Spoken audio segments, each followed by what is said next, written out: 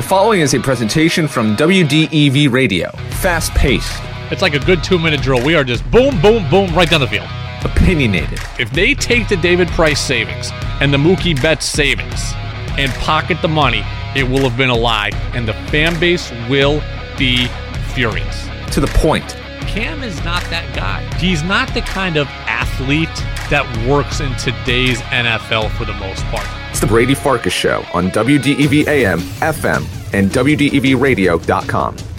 Welcome in, everybody. Brady Farkas Show here on a Friday on WDEV AM and FM and WDEVradio.com. Hope all of you had a great Thanksgiving. Hope all of you are off and able to continue to digest the food and sit back with the belt buckle out and enjoy your Friday night. So appreciate all of you for checking in with me here on this Friday. Reminder, you can get into the show by contacting me on social media, on Twitter specifically, at WDEV Radio Brady. That's at WDEV Radio Brady. You can also subscribe to the full show podcast. If you ever miss any of the show or any of our exclusive interviews, you can find it by subscribing to the Brady Farkas Show on Apple Podcasts, Spotify, or at WDEVradio.com.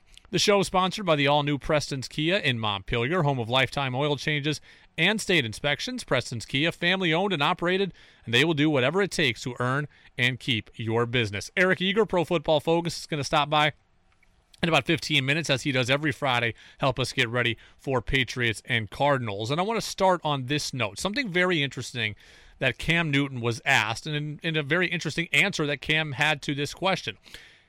This game will be the third consecutive game in which the Patriots are pitted against an extremely athletic quarterback. First it was Lamar Jackson, then it was Deshaun Watson, now it's Kyler Murray. Earlier in the year, Russell Wilson, also Josh Allen. Patriots have seen a lot of athletic quarterbacks.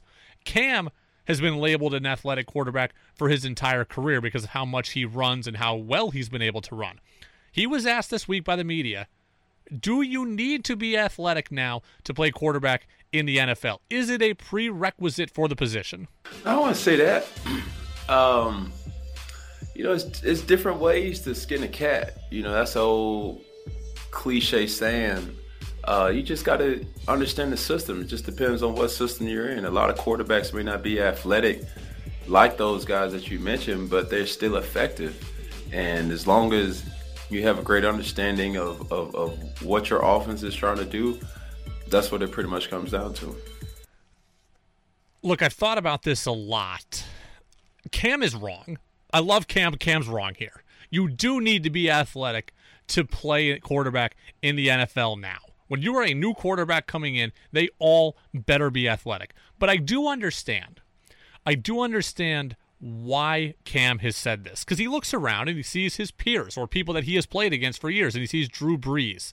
And he saw Andrew Luck. And he saw Tom Brady and Matt Ryan. He sees these guys, Phillip Rivers, not be hyper athletic, but have longevity, be successful, Pro Bowls, All Pros, and in some cases, Super Bowls. He has seen the, quote, non-athletic or, quote, statue quarterback. He's seen those guys be successful. Those guys are dying off now. They are figuratively dying off. You can't be like that when you come into the league anymore. You do have to be athletic. Okay, the modern day quarterback must have superior athletic ability. You got to have mobility. You got to be able to get outside the pocket. You got to be able to run yourself or at least extend plays and get outside the pocket and keep things happening.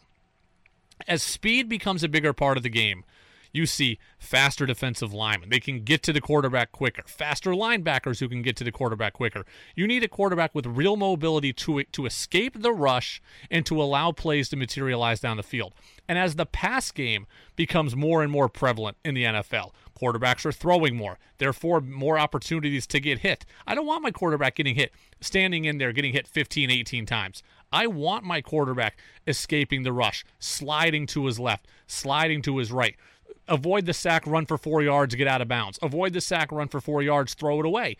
Avoid the sack, allow the defense or the scramble drill to take place, and then all of a sudden we've got a 47-yard pass down the field. I need that. I can't have my quarterback. If we're going to throw it 37 times a game, 42 times a game, I can't have my quarterback who's making $100+ million or I spent a first-round draft pick on. I can't have those guys getting hit 15, 18, 22 times a game, getting sacked 6 times a game.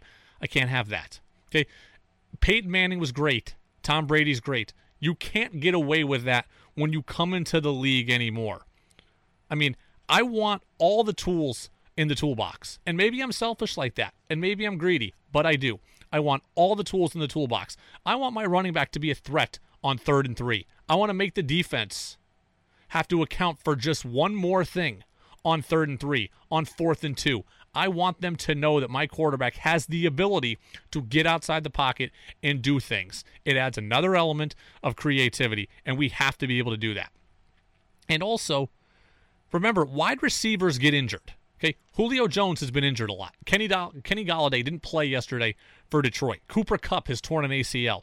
Elite wide receivers get hurt. Okay, elite wide receivers, they can get open and they can catch anything, right? They can go win 50-50 balls. When they get hurt, though, they're going to need that little bit of extra help, that little split second to get open. That's where the mobile quarterback comes in. I buy time, and now all of a sudden, my not necessarily 1A receiver has an opportunity to get open and to make a play. I get why Cam said that. He's been saying the, quote, right thing all year, and he has seen Phillip Rivers, Drew Brees, those guys be successful. That's not the case anymore. You can't only be athletic, right? But you need to have the whole package. Russell Wilson, Kyler Murray. This is the future. Josh Allen, like you gotta be able to do both. And when you look at, and by the way, offensive line play, let's not forget that. Offensive line play is as bad as it's ever been. I'm trying to not get my quarterback killed, but offensive line play is as bad as it's ever been. I'm going to need that mobile quarterback to get out just to keep himself safe. Offensive lines don't practice like they used to. They don't get as much contact as they used to. We can't hit as much in practice. Offensive line play is the thing that has regressed most in the NFL, in my opinion, over the last couple of years. So my offensive line isn't as good. Passing is a bigger part of the game, so therefore my bad offensive line is getting more and more action on it. My quarterback better be able to move outside the pocket. The guys who I mentioned, the old guard of quarterbacks, okay, they have more than a decade in the league. Cam talks about you need to be able to understand your system. Well, those guys, okay, the Matt Ryans, the Drew Breeses, the Tom Bradys, the Phillip Rivers, they've got more than a decade in the league and largely more than a decade in the same place, right? Brady in New England for 20 years. Brees, we're talking like 15 years now in New Orleans for him. Rivers was like 14 years or so. It feels like 14, 15 years.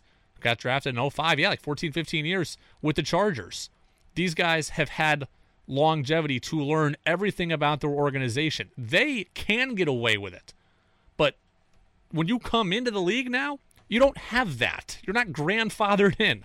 So you better be able to make some things happen. As you get older and you get less mobile, like an Aaron Rodgers, when you've had that amount of time in a system, that amount of time in an organization, then you can probably get away with being a little less mobile. But when you come into the league, Daniel Jones, like Josh Allen, you better have that to go to, because it's going to take you a long time before you earn the Eli Manning level of offensive understanding, before you earn the Tom Brady level of offensive understanding. Like when I look at Kirk Cousins, like Kirk Cousins isn't really mobile.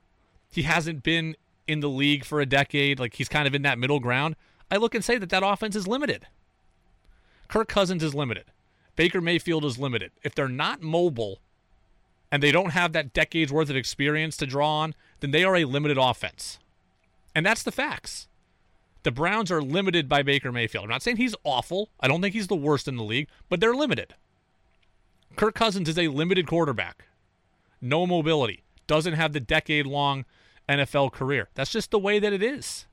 When I look at Russell Wilson, when I look at Kyler Murray, when I look at Josh Allen, those guys, their offenses at times might be limited, but it's not because of them. They have the whole playbook. Now, Josh Allen has some warts because of his completion and accuracy, or completion percentage and accuracy, but the offense is completely open. He can throw the ball down the field. He can run. He's a threat to run.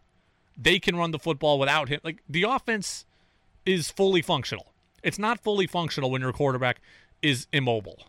So, Cam, I appreciate what you're saying because you've seen it, but that's not the reality anymore. And I mean, so when you have a limited quarterback, the mobility helps upsell him. It helps lift the offense. Like Daniel Jones, some people would say, I don't, but some people say Daniel Jones is limited. Well, he's got the mobility, which makes him a threat and makes him a little bit better. When I question Josh Allen, people can always point to, well, he's mobile enough that he can make some splash plays happen there, some improv-type plays. And that's the way that it is. The mobility is a requirement now to play quarterback in the NFL. We will talk about it with Eric Eager of Pro Football Focus when he stops by in about 7-8 minutes. But let's get to it. It's Week 12 in the NFL, and that means it's time to go through our 6-pack of NFL questions, getting you ready for the week ahead. Let's get the music. There we go.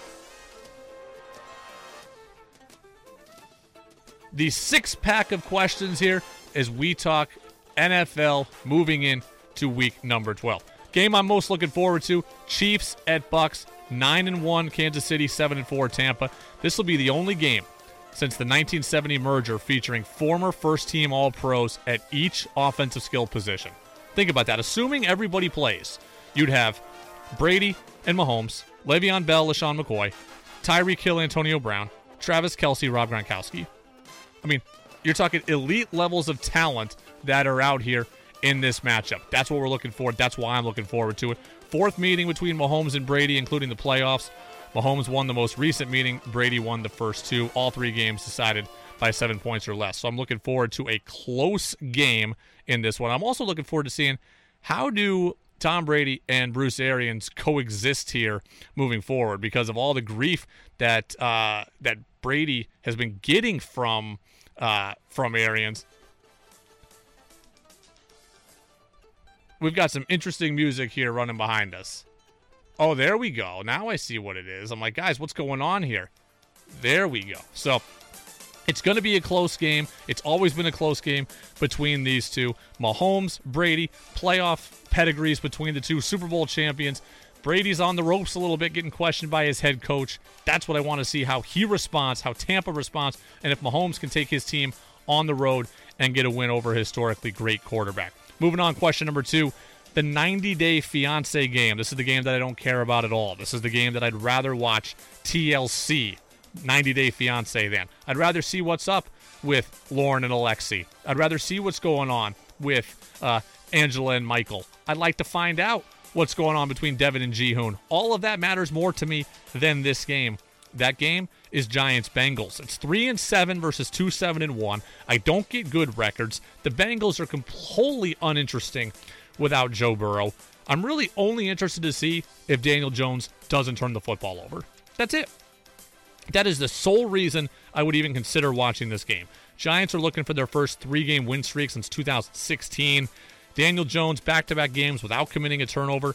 He committed a turnover in 20 of his first 21 starts. Mildly interested in how Joe Judge comes back from the whole firing of his offensive line coach, the rumors that came out. Does the team continue to play hard for him, or is there a little bit of disbanding there? With a win, the Giants can get to 4 wins, and they can pull into a tie in first place in that NFC East with Washington. So there's something on the line here, but just tell me who won after the fact. I have no interest in watching. Question number 3, the player I'm most looking forward to watching. Well, we'll see if that guy plays because that guy is Tua Tagovailoa. Tua, on the injury report, been a little limited in practice. Not sure if he's going to go against the Jets. I have no interest in watching the Jets, who are 0-10. But Tua, the rookie quarterback, how does he respond from the adversity of being benched last week in favor of Ryan Fitzpatrick? The Dolphins need this win, by the way. The Jets are 0-10. Dolphins 6-4. If Miami wins, their playoff odds go up to 40%. Tua has had some good and some bad in his game so far. I want to see what happens in a game that Miami should win. Tua hasn't thrown a pick yet, but situationally he has struggled at times. They're 22nd on third down percentage since Tua took over as a starter, so he hasn't been perfect. He's coming back from adversity. His team needs a win. Is he able to deliver it? I want to see what Tua does. Everybody has always talked about how sharp he is, how tough he is, and how driven he is. What kind of Tua do we get on Sunday, assuming he's able to play? And now dealing with an injury, you're going to see a lot about Tua this Sunday. Moving over to the Patriots. Patriots getting ready for the Cardinals. We've got it for you 10 a.m., right? 10 a.m. with the pregame show, 1 p.m. with the kickoff.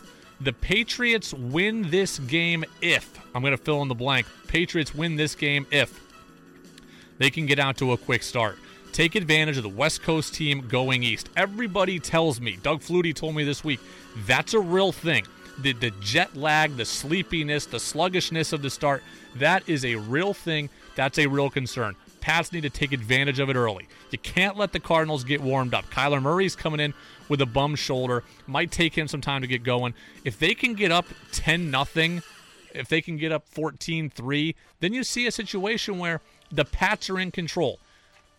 Arizona's number 1 in the league in rushing. If they get up 14-3, you're not getting the ball back. They're going to be up tempo. They're going to run the football. Kyler's going to have, going to be able to do special things. You can't have that if you're New England. If you get up 10-0, if you get up 14-3, then you grind it out on them. Damian Harris is there. Sony Michel is back. We'll see what happens with him. Cam can grade on you. James White's there. And Arizona's missing a ton in their front seven. A lot of injuries, season enders to key guys like Corey Peters and Chandler Jones. If the Pats can run the foot, if they can get the lead and then establish the run, they're going to shrink that game, take down the number of possessions, and they're going to be able to go and get a win. They got to get ahead early, though, because if they let Arizona hang around, eventually they'll get warmed up and they'll get going, and the Pats may have no answer. If New England, though, can get up early, that's how they win this game. Patriots will lose this game, conversely, if they can't contain Kyler Murray. He's run for 60 yards or more in every win the Cardinals have this year except one. Now, he's run wild in a few losses too, but if they win games, they win it with him running the football well. Larry Fitzgerald's not playing. A security blanket is gone.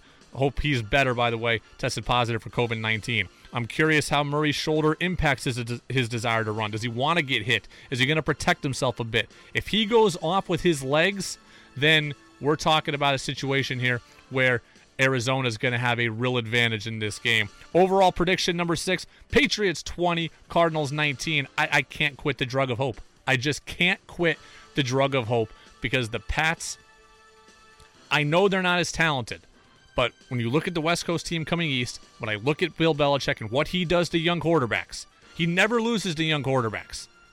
I got to think, if he could confuse Patrick Mahomes earlier this year, he's got to be able to confuse this young offense in Arizona, this young quarterback in Arizona. So I'm going Patriots 20, Cardinals 19. Am I crazy? Eric Eager, Pro Football Focus. He's going to tell me when he joins us next on the Brady Farkas Show on WDEV, AM and FM, and WDEVradio.com. This is Freddie Coleman of ESPN, and you're listening to Brady Farkas Show right here on WDEV and WDEVradio.com.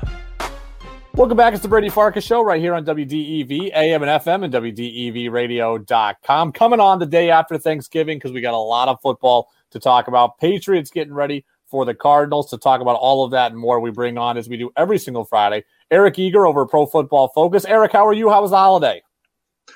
It was good, man. I wish there were some better games. I mean, there's nothing worse than what New Mexico against Utah State as the only night game, but other than that, it was fine. It's fun to see Alex Smith have some success, and it's fun to see Ron Rivera have some success.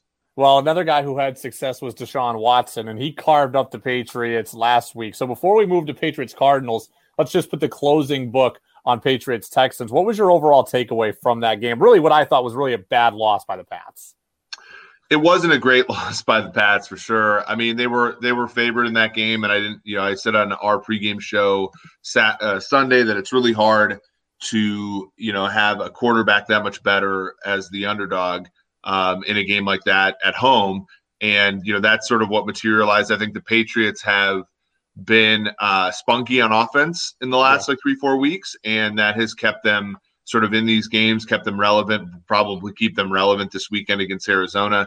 But ultimately the defense has just lost, I think, too much, to sort of be as competitive as they want to be during the course of this season. Yeah, it's fun to bang on the offense, and it's fun to nitpick Cam and talk about play calling, et cetera. The defensive regression, is that something that the analytics community can predict, or is this something that's surprising even to you?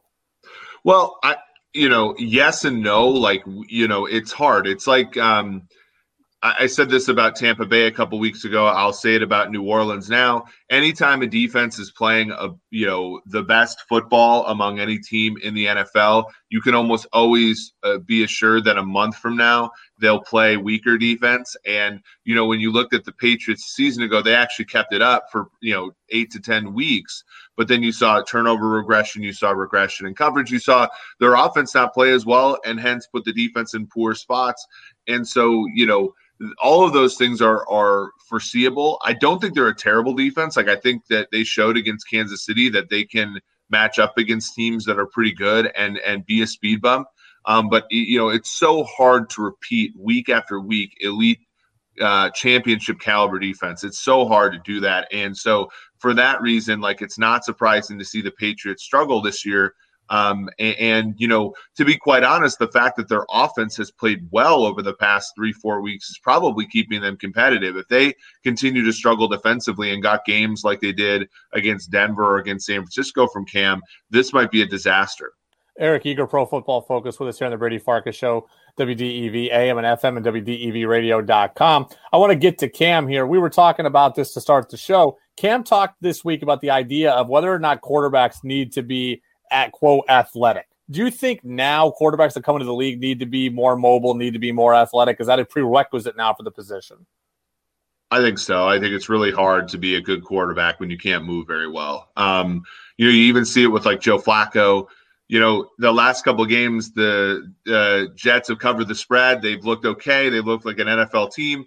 And that's because, they have their 3 wide receivers healthy.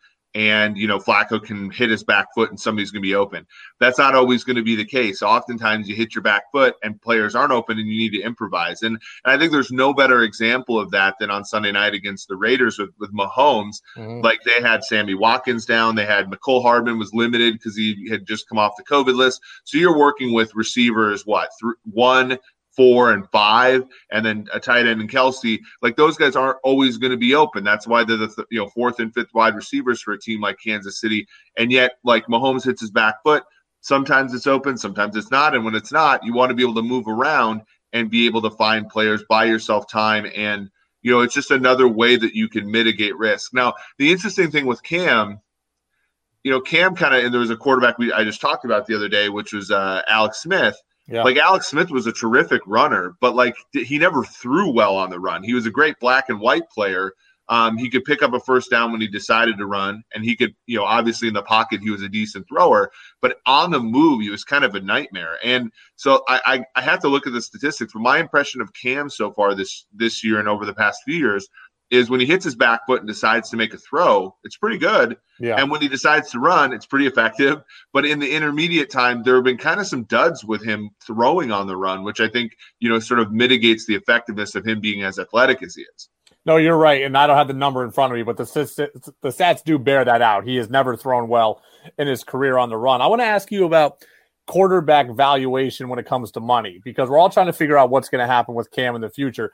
I think we all get the Patriots need to draft a quarterback, but in the interim, maybe they do something else next year. How much money do you think Cam is worth on the open market? And is that better for them money-wise than trading for a Matthew Stafford's contract or a Carson Wentz's contract or somebody like that? It's a really good question. I every time we talk about this, I always look at Over the Cap, our friends there, and the kind of middling contract for a veteran QB is Bridgewater at 21, Alex Smith at 23.5, Phillip Rivers at 25, Tom Brady at 25, Drew Brees at 25. After that, you have a $10.5 million drop down to Taysom Hill, who's kind of a whatever, right? Yeah. And then after that, it's Burrow, who's a number 1 overall pick. He makes $9 million a year. Mariota makes $8.8 million, and then Murray at $8.7 million is another number 1. Like, there's no middle class contract for a quarterback. Like the Patriots, you either have to take like a bargain basement guy like Cam. I don't know if that was truly an efficient market there, or you have to pay up for a guy at the tune of $25 million or more. There's really no sort of middle ground, and the problem is returns are sort of diminishing there, right? Like, how much better are they with Stafford? I don't think they're that much better. We've seen the Detroit Lions, when they've had Kenny Golladay on the field, they've been a great offense. When they've had him off the field, as it happened yesterday, they've been kind of a middle of the pack offense. So when So do you really want that if you're a New England Patriots fan? I don't think so, right? Because they're not going to be able to ensure that the receivers are that good, right? And so what you really want if you're a Pats fan is probably the next Mahomes. Well, you can't get the next Mahomes unless you draft the guy, you draft the guy high and you hold on for dear life and hopefully he emerges. Because that's really, I think, the has to be the plan. If they can convince Cam to come back for 10 to 15 million a year, I think, and then draft a guy, I think that's the perfect solution. For now, it's really tough for them. Eric Eager, Pro Football Focus, with us here on the Brady Farkas Show, WDEV, AM and FM, and WDEVradio.com. Interesting matchup upcoming with the Cardinals, the West Coast team coming east for the 1 o'clock start. Kyler Murray a little dinged up with the shoulder. What do you think is the ultimate biggest key in this game? Yeah, I've already on our show, we like Patriots plus 2.5. So I'm on the side that thinks the Patriots will be the team that comes out victorious in this one. When I look at this game, Arizona's defense is overrated. And I think Kyler Murray's a little bit more banged up than we believe. We also have Larry Fitzgerald on the COVID list, which again will make the issues the Patriots have had in the secondary, namely missing Patrick Chung, which I think Patrick Chung would have been the guy to guard Fitzgerald in this game. It'll make it less effective for Arizona. So, when I look at this game, I think it's going to be a game where New England kind of controls it. Arizona tries to, kind of play close to the vest and get out with a win. And I don't think that they're good enough to do that against a team coached by Bill Belichick. Let me get you out of here on this. We're going to see an elite wide receiver in DeAndre Hopkins, maybe the best in football. For the Patriots, we're going to see a bunch of just guys. Do you need that big home run threat, DeAndre Hopkins, or can you win like the Patriots do with a collection of solid but unspectacular players? You can win with unspectacular receivers. I mean, Cam took a team to the Super Bowl with Ted Ginn as the number one option there. But I think the benefits to having a true elite player, as Patriots fans know, with Moss, that took that offense to such another level, 13 years ago now. It seems like forever ago. Having that true difference maker on the outside is immense. So my answer is, of course, you can win with a bunch of just the guys at wide receiver, but the benefits to having a truly elite guy are immense. Eric Eager, Pro Football Focus, with us every single week. Eric, we appreciate it, man. Have a great continued holiday weekend. We'll talk to you next week. Thanks for having me. Thank you, Eric Eager. There he goes. We're working on our takeaways already. Staff is hard at work cutting everything up. What we'll do, we'll break down the Eric Eager interview and a thought on a former Patriot that's in the news. That's next on WDEV. This is Field Yates of ESPN, and you're listening to the Brady Farkas Show on WDEV Radio and the WDEV app. Welcome back in. Brady Farkas Show right here on WDEV, AM and FM, and WDEVradio.com. Field Yates, ESPN NFL Insider. Appreciate him giving us one of those intros. And I used to work for the Patriots, so certainly should be familiar to a lot of people who listen to ESPN at night on this station. Also people who just follow football and people who follow the Patriots. We'll get to our Eric Eager takeaways in a couple of minutes, as we always do. We do our big interview at 5:45, and then those takeaways come at about 6:10 or so. I want to start with this, though, with former Patriots assistant coach Matt Patricia, who's on the hot seat in Detroit. Lions lose again yesterday to the Houston Texans on Thanksgiving. Lions are now 4-16 in their last 20 Thanksgiving games. A lot of people are calling for Matt Patricia to be fired. A lot of people are speculating that he will be fired. And all I'm here to tell you, I'm not really here to defend Matt Patricia. I don't watch enough Lions games to fully defend Matt Patricia. What I am here to tell you, though, is if you're going to call for Matt Patricia to be fired, you can't just look at the record. It seems counterintuitive, but a coach's record is not always indicative of the full story. Okay, it's not always indicative of the full story. If you want Matt Patricia to be fired, or if you think a firing is justifiable, you have to listen to what Matt Stafford said yesterday. His quarterback had an opportunity to go to bat for him and simply said this post-game. It's not my decision. That's for somebody else. You want to ask me about the game, you can ask me about the game. That's the most damning thing of all. His record, 13-29-1, that's bad. I understand that. But that quote right there is the most damning thing that you need to know. his quarterback had a chance. The biggest voice on the team, the longest tenured veteran on the team, the highest paid player on the team. He had an opportunity to stand by his head coach and say, hey, I don't know what's going to happen, but I want him here. Or, hey, I'm not sure where it's going to go, but I know that I've loved my time with Matt Patricia. He did not say that. So when you talk about firing Matt Patricia, don't simply look at the record. You have to look at what people are saying. TJ Hawkinson, who's a Lions tight end, said essentially the same thing. Now, he was a little more wordy about it, so if you get lost in the words, it doesn't seem as obvious, but he basically said the same thing. It's not up to me. And he also didn't stand by his head coach. When you talk about losing the locker room, when you talk about guys not buying in, when you talk about guys not showing up to work for a guy anymore and a team that's quitting, those are quotes that you listen to. It is not just the record. The record, 13-29-1, is bad. But it's even worse when you hear the starting quarterback who has a chance to potentially save your job or at least go to bat for you. And when that guy doesn't, that's when you know it's over. It's not as much about the record. Quotes like that, when the starting quarterback doesn't defend you, that's when it's over. So, Brady, why do you not think the record matters as much? Because you have to understand that there are qualifications sometime you have to put on a head coach's record. People look at the record and they say, okay, he's 13-29-1. Matthew Stafford did miss 8 games last year. He missed 8 games last year. The quarterback matters. And I'm not saying they would have gone 8-0 with Matthew Stafford. But if they go 4-4, well, now the record looks better. If they go 5-3, the record looks better. Okay, not having the quarterback can really, really inflate a coach's loss total. We would all say that Kyle Shanahan of the 49ers is a very good head coach, a bright offensive mind. He's 5-21 without Jimmy Garoppolo. Kyle Shanahan is 5-21 in his head coaching career without Jimmy Garoppolo. And Kyle Shanahan's an offensive genius, and that team is 5-21 without its starting quarterback. So let's just at least understand that starting quarterback play does matter. Russell Wilson saved Pete Carroll. I mean, Pete Carroll was 14-18 in 2 years in Seattle, and then he gets Russell Wilson. Like, not having a quarterback, I mean, they're playing last year in Detroit with somebody named like David Baum or something. Like, that's who's playing. Jeff Driscoll starting games for the Detroit Lions. You're not winning those games. So, like, those 8 games get tossed out to me as far as I'm concerned. Even if you tossed him out, he's 13-21-1. It's still not great. But look beyond the record. The record isn't what matters as much in this case as the players not defending him. Because it certainly looks like the players are checked out on the field. And people who do watch the Lions more than I do, they'll tell you, hey, the Lions just look like they've quit. They've laid down. But after the game, when key play, and Hawkinson's a former first-round pick, so he's got some clout in that team. And Stafford, he has the ultimate clout in that team. And outside of Barry Sanders, he might have the most clout in that franchise's history, at least for the last 30 years.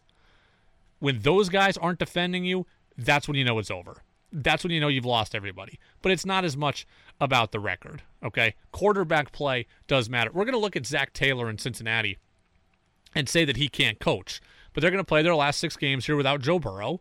And last year they played a bunch of games without Andy Dalton. And we're going to look and say that his record's terrible and that he stinks. But, again, not having your quarterback is ultimately what matters there. So, let's at least understand that the record isn't the biggest thing here. What else is interesting, though, about the Patricia situation in Detroit is that he's on his way to becoming another failed Patriots assistant turned head coach. And why is it so hard? Why is it so hard to translate assistant coaching success in Foxborough to head coaching success elsewhere? Rob Ninkovich, former Patriots linebacker, had this to say on ESPN this morning. When you go through the whole rebuilding process and you try to bring your pieces in to run a specific scheme, it's hard to find the exact fits for that. When you're in New England, it seems to be every single year they have a pecking order of leadership. So the guys at the top have been there a long time. They understand the scheme. They understand the system. And then your younger guys and your middle tier guys kind of fall in line and they learn from those older guys.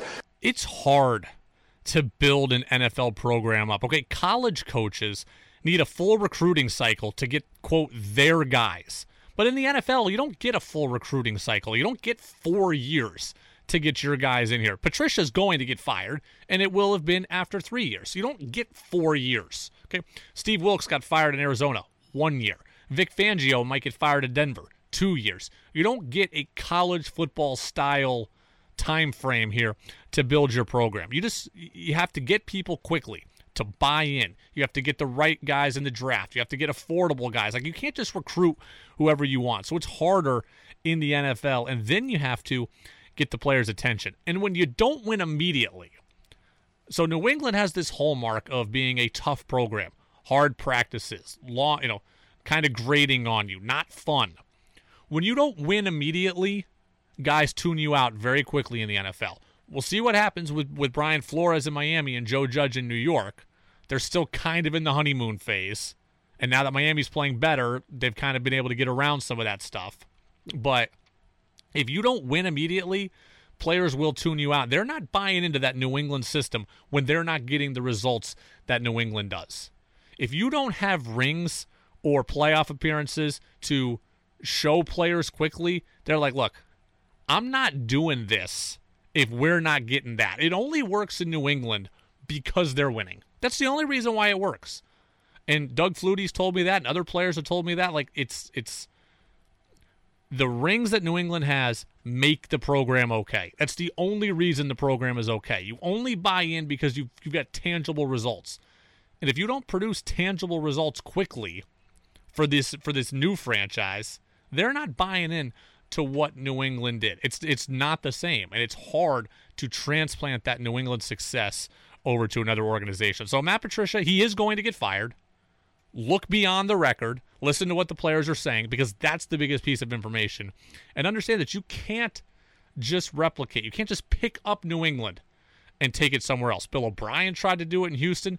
He had some success, but ultimately fired. Romeo Crennel tried to do it before, fired. Charlie Weiss tried to bring it to college, fired. I mean, again, the judge is out on Flores and Judge. They seem to be doing okay early on, but this is what happens. When you try to bring the New England system and you don't have the New England results, then the players very, very quickly tone you out. It's the Brady Farkas Show right here on WDEV, AM and FM, and WDEVradio.com. So we spoke with Eric Eager of Pro Football Focus just a little while ago. We've got our two biggest takeaways from that interview. We asked him about Cam Newton, and the reason why I asked him is I wanted to know from him, hey, what is Cam worth on the open market? If the Patriots were to sign Cam next year, how much money would he be worth? Because I see a lot of stuff on Twitter. Hey, the Patriots should trade for Matthew Stafford. Hey, the Patriots should trade for Carson Wentz if the Eagles are ready to move off of him. And I look at it and I say, Stafford's worth a lot of money. Wentz has a lot of money on that contract. Is it worth it to just sign Cam again rather than deal with absorbing big contracts like that onto your team? Here's what Eric Eager had to tell me about Cam and the money situation and the Pats. If they can convince Cam to come back for 10 to 15 million a year, I think, and then draft a guy, I think that's the perfect solution. For now, it's really tough for them. It is tough for them, and what he said was there was more there, and the full interview is available on the Brady Farkas podcast page. So even mid-level quarterbacks, guys we consider to not be all that great. I mean, Teddy Bridgewater, you're talking like $20 million a year. Aging veterans, Phillip Rivers, Tom Brady, $25 million a year. This is the going rate for even average quarterbacks. So I don't want to sign somebody for $25 million a year. I don't want to sign Cam for $25 million a year.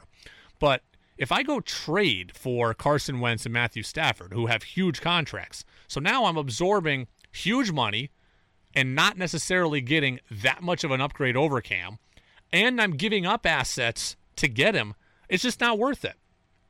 Like if you said, Brady, you're going to trade X, Y, and Z for Patrick Mahomes, then okay, I'll pay him the $40 million a year, and I'll give up the assets because I know it's a huge upgrade over everybody else. But getting Matthew Stafford or Carson Wentz for $30 million a year and giving up assets, that's not better than Cam. So even though I don't think Cam is great, I don't think Cam is the ultimate answer to lead the Patriots back to the Super Bowl next year, from a money standpoint, from a valuation standpoint, he might be the best option. They do need to draft somebody. And whether that means they trade up in the draft to get him early or they take somebody mid-level first round, they need to draft somebody. They need to find the quarterback of the future.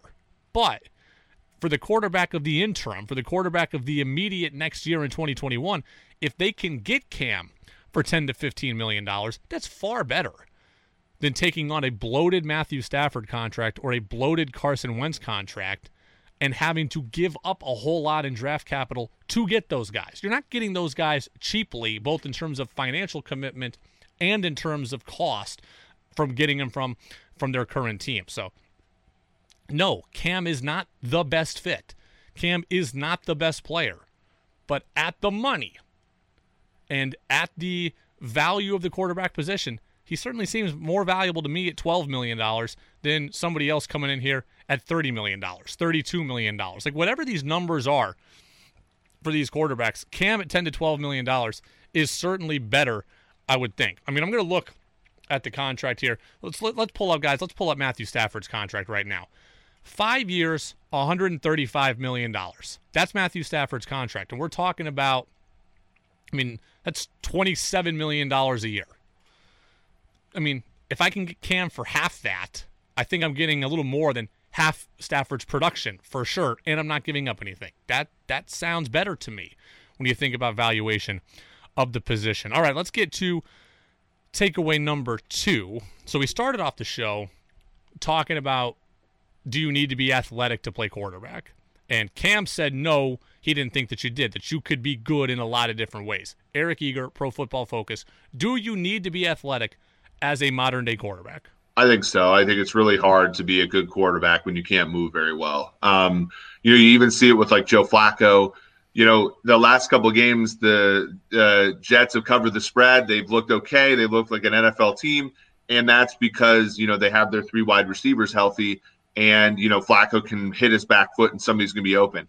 That's not always going to be the case. Oftentimes you hit your back foot and players aren't open and you need to improvise. So that kind of just echoes everything we said at the start. We also believe you need to be athletic when you come into the NFL now. If you come in as a college quarterback, you need to have athleticism as a trait. Offensive line play is worse. As you pass more chances to get hit by a pass rush. Linemen on the defensive side are quicker, are stronger. They're getting to you quicker, and you need to be able to get away from that. Brady, Luck, Rivers, Manning, they got away with it in their career, late in their career, especially not being athletic because they were such seasoned veterans. Matt Ryan's another one. But you don't have their level of knowledge about a system until you're 8, 10, 12 years in the league. You've got to be able to have that athleticism to cover up for a lot of holes around your team and a lot of strengths now of defenses. And this is kind of the problem with Cam. We talk about Cam, we don't quite know what he is yet still. It's because he doesn't really have a thing. And that's what's so frustrating, is that I want to know so badly who Cam is, and I want to put a money value on him, but he doesn't really have a thing. And what I mean by that is he's not the super athlete that Lamar Jackson is, right? There's some warts there, but Lamar Jackson is such a good athlete, you just roll with it. Cam's not that guy. He's not so athletic, you just deal with everything else. Well, he's not the smooth athlete like Wilson, Kyler Murray, Deshaun Watson. He doesn't have that fluidity to his game, that speed element to his game to get outside. Like those guys look graceful. They're like ballerinas. That's not Cam. Cam is a pickup truck. So he doesn't have the smoothness to his game as an athlete. He doesn't have the huge arm anymore. Josh Allen, Justin Herbert, they can get away with, they're athletic too, but they can get away with they're athletic and they have huge arms. Cam doesn't have that. Cam couldn't even throw it 55 yards in a Hail Mary last week against Houston. We just don't quite know what he is. He doesn't have the elite offensive head coach that can scheme you into success like Jimmy Garoppolo or Jared Goff. And he doesn't have that longevity in the same system or the same city. Brady, Rodgers, Rivers, Stafford, Matt Ryan. He's not just comfortable with everything. So what is he? We still don't know, and we're trying to figure out. For $10 to $12 million, I would tell you Cam is the best bet for the Patriots, all things considered. But he doesn't really have a thing. He doesn't have a go-to.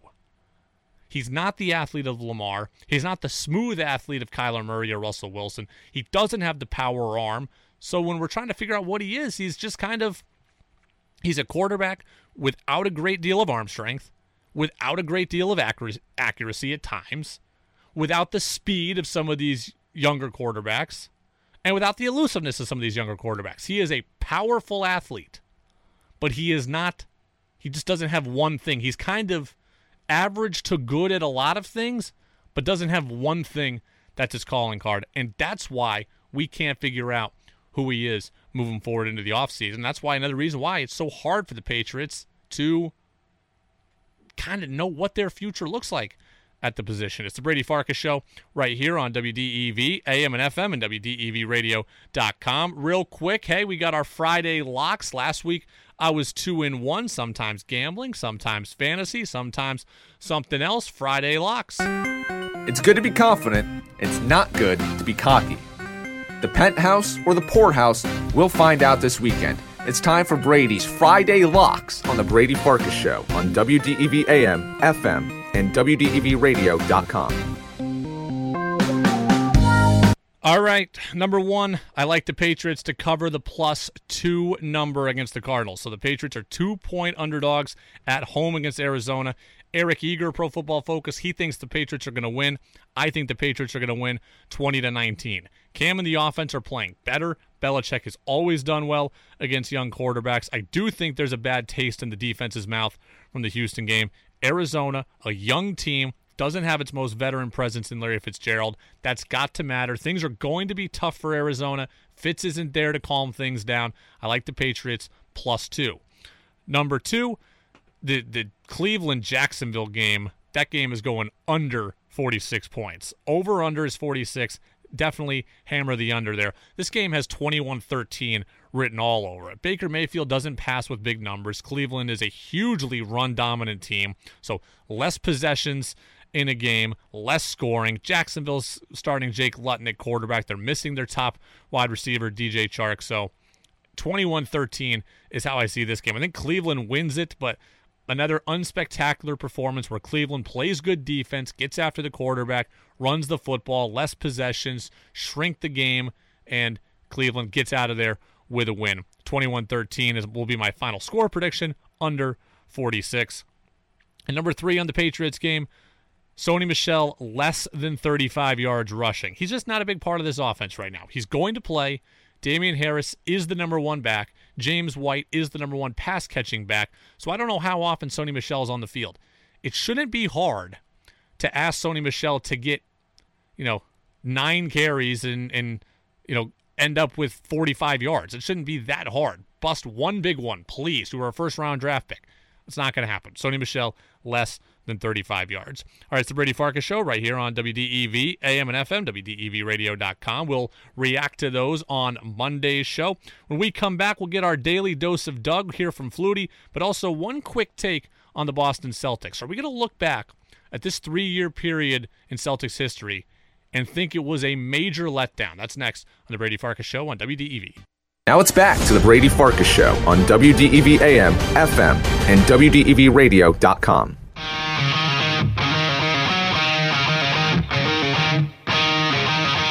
All right, welcome back. Brady Farkas Show right here on WDEV, AM and FM, WDEVradio.com. This post-Thanksgiving edition. A lot of people taking off today. We didn't take off today. We wanted to be here for you to help get you ready for Week 12 in the NFL. But I did want to divert from the NFL quickly before we get to Daily Dose of Doug, because I was sitting on this and thinking about this for a couple of days. Bill Simmons knows the Boston Celtics maybe better than anybody. Him and Bob Ryan kind of have their and Jackie McMullen. Like, those three are the triad of is that a word? They're like the top trio of people with knowledge on the Boston Celtics. And Simmons was talking the other day, and he was talking about how we're going to evaluate the last 3 years of Celtics basketball. You acquire Kyrie Irving, you sign Gordon Hayward, that's year one. Year two, you still have Kyrie, you get Hayward back. You do all of this while having Jason Tatum and Jaylen Brown. Here is what Bill Simmons said. It was time for him to go. I don't blame him for leaving. I still think we're going to look back at this 3 years the Celtics had and just be like, wow. You think like they signed Horford, Hayward, pull off the Kyrie trade in basically a 14-month span. Plus, they have these incredible Brown Tatum assets and Marcus Smart, and they're all on rookie contracts. Right. And you just think like it's kind of impossible they didn't make the finals. You know what? when you put it that way, it's sad to think about because I think Bill Simmons is right. You're going to look at this and say the team went all in on multiple different levels, right? They went all in on multiple levels. They had 2 stars on rookie deals. I guess 3 when you include Smart, although he's not a star. But you had 2 stars on rookie deals and then a very good player, a starting caliber player on a rookie deal. But there are very explainable reasons. And it's unfortunate that circumstance has dictated what happened to the Celtics in this time. But there are explainable reasons as to why the Celtics didn't even make the NBA Finals. And you may not like them. You may think they're excuses, but they are explainable reasons. Year 1 with Kyrie and Hayward. Hayward gets hurt. He gets hurt 5 minutes into his first game. And he's out the entirety of the season. And now the team's been built one way and now has to play another. They still get to the Eastern Conference Finals, and they push LeBron to Game 7. Well, nobody beats LeBron. Nobody beats LeBron in the conference final, and nobody in the East seemingly ever beats LeBron in the Eastern Conference Final. Maybe went to 8 straight finals or whatever. I mean, you just don't beat LeBron, so it's entirely explainable. You played LeBron and Hayward wasn't there. That explains year 1. We don't have to like it, but that explains year 1. Year 2, you saw it. Hayward's not the same coming back. And then Kyrie torpedoes the team. Kyrie torpedoes the team. The team is fractured. The team is broken. The team doesn't get along. The team doesn't like each other because of Kyrie. Now, the Celtics win all in around Kyrie. We can get on Danny Ainge for not doing enough homework on Kyrie or bringing in a, quote, bad guy or whatever. And that's another separate discussion. But when you talk about why the Celtics didn't get to a finals in year 2, Kyrie is the answer. Hayward's not the same, but Kyrie torpedoes the locker room. And there's the answer. And then year 3, this past year, look, the pandemic happens. And I understand that everybody's faced with adversity, and the Lakers still got to the finals, and Miami still got to the finals, but not having home court advantage or not having enough home court advantage, not making teams travel, all of that matters. If the Celtics are playing in Boston, they very well could go to the finals. If there's games in Boston, maybe Milwaukee is the number 1 seed. I don't know, but I know that this year, while it was fair, while it was justified, while everybody had to deal with the same stuff, I think it mattered to the Celtics. 2020 has been crazy. I'm just going to use that as an excuse to explain away what happened here. Again, we don't have to like it, but they are explainable reasons. So you look at the last 3 years, Celtics did have a golden opportunity. At one point, LeBron leaves the East. They had a chance. They couldn't do it. Kyrie's attitude, Kyrie fracturing the locker room, Hayward being injured, Hayward not being himself, and then the pandemic. Those are the reasons. They're not fun reasons, but they're truthful reasons. And I don't really think they're excuses. They are truthful reasons. We'll look back and say, damn, I can't believe the Celtics couldn't make something happen there. Oh, yeah, Kyrie did it. Now I understand. Oh, yeah, the pandemic happened. Okay, now I get it. That's how I'm looking at it. It's disappointing. It's frustrating. It's explainable, though. Brady Farkas Show on WDEV, AM and FM, and WDEVradio.com. Okay, Daily Dose of Doug. So Brady does a podcast with former Patriots quarterback Doug Flutie. Doug is a lot more famous than Brady. Flutie flushed, throws it down, caught by Boston College. I don't believe it. Doug is a lot smarter than Brady. So much in football is the guys surrounding you. Your success is dependent on the guys on the field and that team. So let's listen to Doug. It's your daily dose of Doug on the Brady Farkas Show on WDEV AM, FM, and WDEVradio.com. All right, here we go. Daily dose of Doug on the Brady Farkas Show, WDEV, AM and FM. So there we go. You don't need to hear it twice. Spoke with Flutie this morning. We actually put out our most recent podcast, getting ready for the Patriots and the Cardinals game. And I brought to him my idea, my question about the Cam COVID effect. I have been saying now for a week, I think there's something to it. Cam goes on the COVID list, and I think, from my estimation, something physical was happening. He's not saying that, but when he came back, didn't have a lot of energy, really wasn't kind of focused, looked just out of it. And then mentally, maybe the fatigue of it all, but also just not being around the team, not being around the locker room, not being around the guys, not being around the staff. Here's what Flutie said. Does he think there's anything to the COVID impact? Well, it breaks up your preparation. It breaks up first season with a new team, learning a new offense, and you've had this week, day in, day out routine, and all of a sudden it's broken up. You take a 2-week separation from it. Now, I'm sure he's watching film at home, and getting the game plan and trying to. It's not the same. It's not the same. I'm really not trying to make excuses for the Celtics. I'm not trying to make excuses for Matt Patricia earlier. I'm not trying to make excuses for Cam. But again, this feels explainable to me. I feel like there's a COVID gap in Cam Newton's season. Comes out.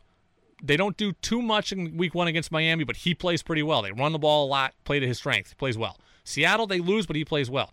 Now, Kansas City, he's out, doesn't play.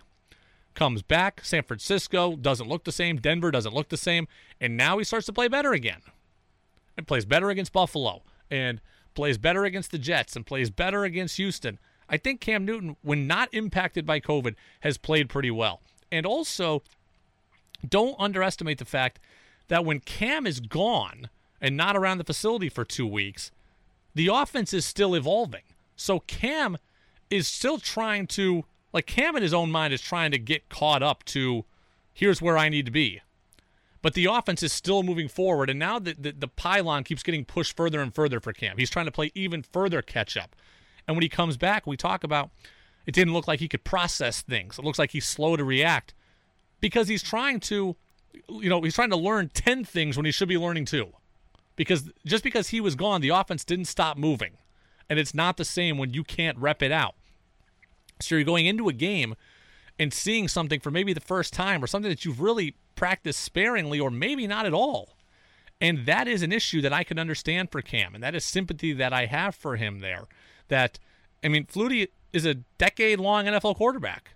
He's telling you that if you take any bit of that routine and break it up, it's going to impact you, especially at a point when the offense is moving forward. And now, Bob Socci, voice of the Patriots, he told us that earlier this week. They're going to have to evolve his role and or Damian Harris's role and have them be more of a presence, I think, in the passing game because you can't just rely on James White with the way their offense is. So there he's talking about Sony Michel, but it's just another instance of the offense having to evolve. The offense doesn't stop evolving. The offense doesn't stop growing. So Cam is trying to – so when he comes back, his head is trying to process more things than it can handle. Now he's, okay, my mechanics are here. This guy's there. That read there. You can see how overwhelming it can become. I believe the COVID effect was real on him. And then, as Bob said there, you're also trying to evolve other guys into the offense, of which Cam is a part of that as well, trying to get other guys now involved. All right, let's get to crazy Twitter takes, because here's something I want to react to. We do it every day, crazy Twitter takes. The internet, it's a really weird place. Where'd you hear that? The internet. And you believed it? Yeah, they can't put anything on the internet that isn't true. Where'd you hear that? The internet.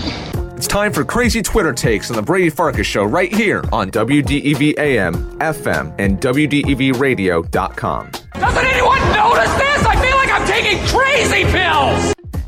All right, Matt Verderam is the NFL director at Fansided.com. He happens to be one of my longest tenured friends as well. We went to college together. We talk all the time. We've hung out at the Super Bowl together.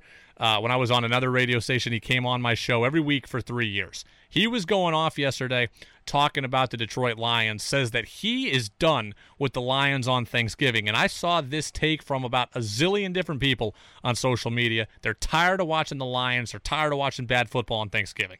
I'll tell you what I'm not thankful for. That bullshit Texans-Lions game that I have to sit through and cover on Thursday morning. Who in God's name has the right to put that game on television? Who hurt the NFL? Who did this? I know it's like 2 more things down in our rundown, but I'm doing it right now. Should we cancel the Lions for Thanksgiving? Yes. Okay. I love Matt, but he's so off base on this. Let's give this a break here. First off, the Lions are never on Monday night. They're hardly ever on Sunday night either. I do believe that every team deserves some kind of primetime action. As someone who has lived, I grew up a Seattle Seahawks fan, and I've lived on the East Coast since I was 7 years old. So when you are a fan of a team and you're not in the market, you're not in the region, and you can't watch that game, every fan, every kid deserves the chance to watch their favorite team at least once a season. So the Lions being on Thanksgiving, they're never on Monday, they're never on Sunday night. And by the way, they don't have a Thursday night game any other time but Thanksgiving. Like, it's not like they're getting a Thursday night standalone game at some other point of the year. This was their only Thursday. Every team has to play on Thursday night. This is the Lions' Thursday night game. This is it. This is their one standalone chance. They're not getting another one. They deserve one. Every team is promised at least one standalone primetime game, and it's always every team is guaranteed to play on Thursday night. Lions, this is their only Thursday game. There's not another one here. So bag off the Lions a bit, okay? Back off. You cherish these games as a fan because sometimes it's the only chance you get to watch your team.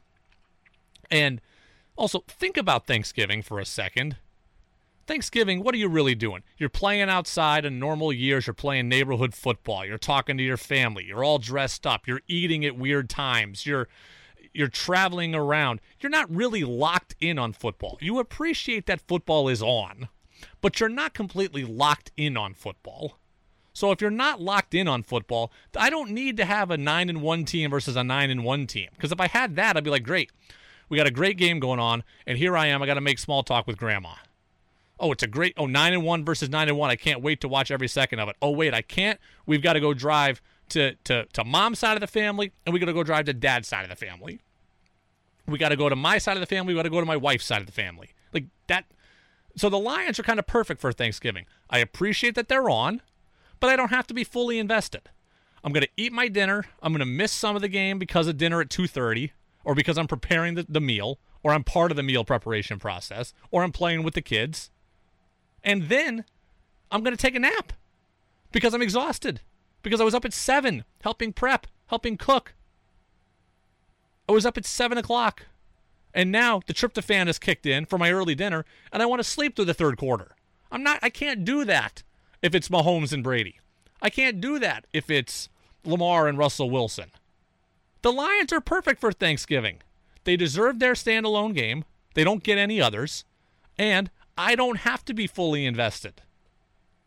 That is the best of all worlds. Football's on, but I can kind of check in and out. And the other things in life that pull me in different directions, that it's okay because I'm not missing something else. Okay? The Lions, they're perfect for Thanksgiving. Look, I wish they'd make it easier. I wish they'd play better. I wish that they became an incredibly watchable product on Thanksgiving for their fans. I wish they did. But for me, I'm like, okay, I'll watch the Lions. I'll take a nap. Halftime until 7 minutes left in the third quarter. I'll check back in. Okay, there you go. That's it. That's all I'm doing. It's a Brady Farkas show right here on WDEV, AM and FM, and WDEVradio.com. When we come back, I'm going to go straight to closing thoughts because this is one that I'm pretty passionate about. Now it's back to the Brady Farkas show on WDEV, AM, FM, and WDEVradio.com. All right, welcome back. Brady Farkas show right here, WDEV, AM and FM, and WDEVradio.com. Let's get right to closing thoughts. Closing thoughts. Closing time. You don't have to go home, but you can't stay here. All right, closing thoughts. This one comes from an article written on WEEI.com. So WEEI in Boston says, maybe the Patriots should just be entertainment this year. And what the author means by that is, hey, it's not going to lead to a championship. It's not going to lead to a number 1 draft pick. The season kind of just is. It doesn't need to have a bigger storyline than that. Let's just enjoy football for the last 6 weeks, last 7 weeks, last 6 games. Last 6 weeks. Here is what I say to that. I disagree completely. I don't watch sports for entertainment. And I'd be curious on social media, you guys to get in touch with me at WDEV Radio Brady. How many of you watch sports for pure entertainment? I don't. I watch because I have a vested interest. So therefore, every Patriots game means something. Okay? It's something that is to be dissected. It's something that is to be analyzed in terms of how it fits into a specific box. I watch the Patriots in that way because I like the Patriots and I want to see them win the Super Bowl. So either they're playing games that help them get to the Super Bowl now, or I'm watching games and watching storylines and watching the draft and looking at mini camp battles and roster battles, etc. I'm watching those things, trying to figure out how it all connects to where the Patriots can play in the Super Bowl as soon as possible. I'm either watching because they're getting to the Super Bowl now, or I'm watching because I want to see them get to the Super Bowl later, and I want to know exactly what's going on in that process. It's the same thing with the Red Sox, same thing with the Celtics, same thing with the Bruins. Okay, when I go to a movie, that's entertainment. I haven't invested anything in it other than the money. Other than the money and my 2 hours of time, I haven't invested anything in that movie. It's relatively easy to walk away from after. But when I watch sports, I've researched it. I've listened to radio shows constantly. I've listened to podcasts, read articles, subscribed to things to learn more. I've gone through countless hours of scrolling on social media. I've invested money and time into things like memorabilia and gear and T-shirts and tickets and tailgate equipment and a new grill for the backyard. I'm not watching it so much for entertainment. I've invested a lot when I watch sports. So it's not just entertainment to me. It's an investment. And I want a return on my investment in some way. Either you're going to win now or we're going to figure out how you're going to win later. But we're going to watch it under that lens. And I don't know that it's easy. Like, I don't know anybody who watches sports solely for the entertainment. Like, is it fun to not know what's going on? Because that's like what would be entertaining, I guess. Like, if you truly have no idea what's going on and you just kind of watch to watch, is it fun being out of the loop? I wouldn't think that that's very fun. It's not fun for me to turn on CBS or turn on Fox or turn on ABC and watch a show that I've never seen before. That's not fun to me. That's not entertainment. I have no idea what's going on. But it's fun for me to get invested in a series and watch it from start to finish because now I put time into it. I put energy into it. I don't know how many people can truly watch sports and say it's just for entertainment. For me, better or worse, sports is a pride thing.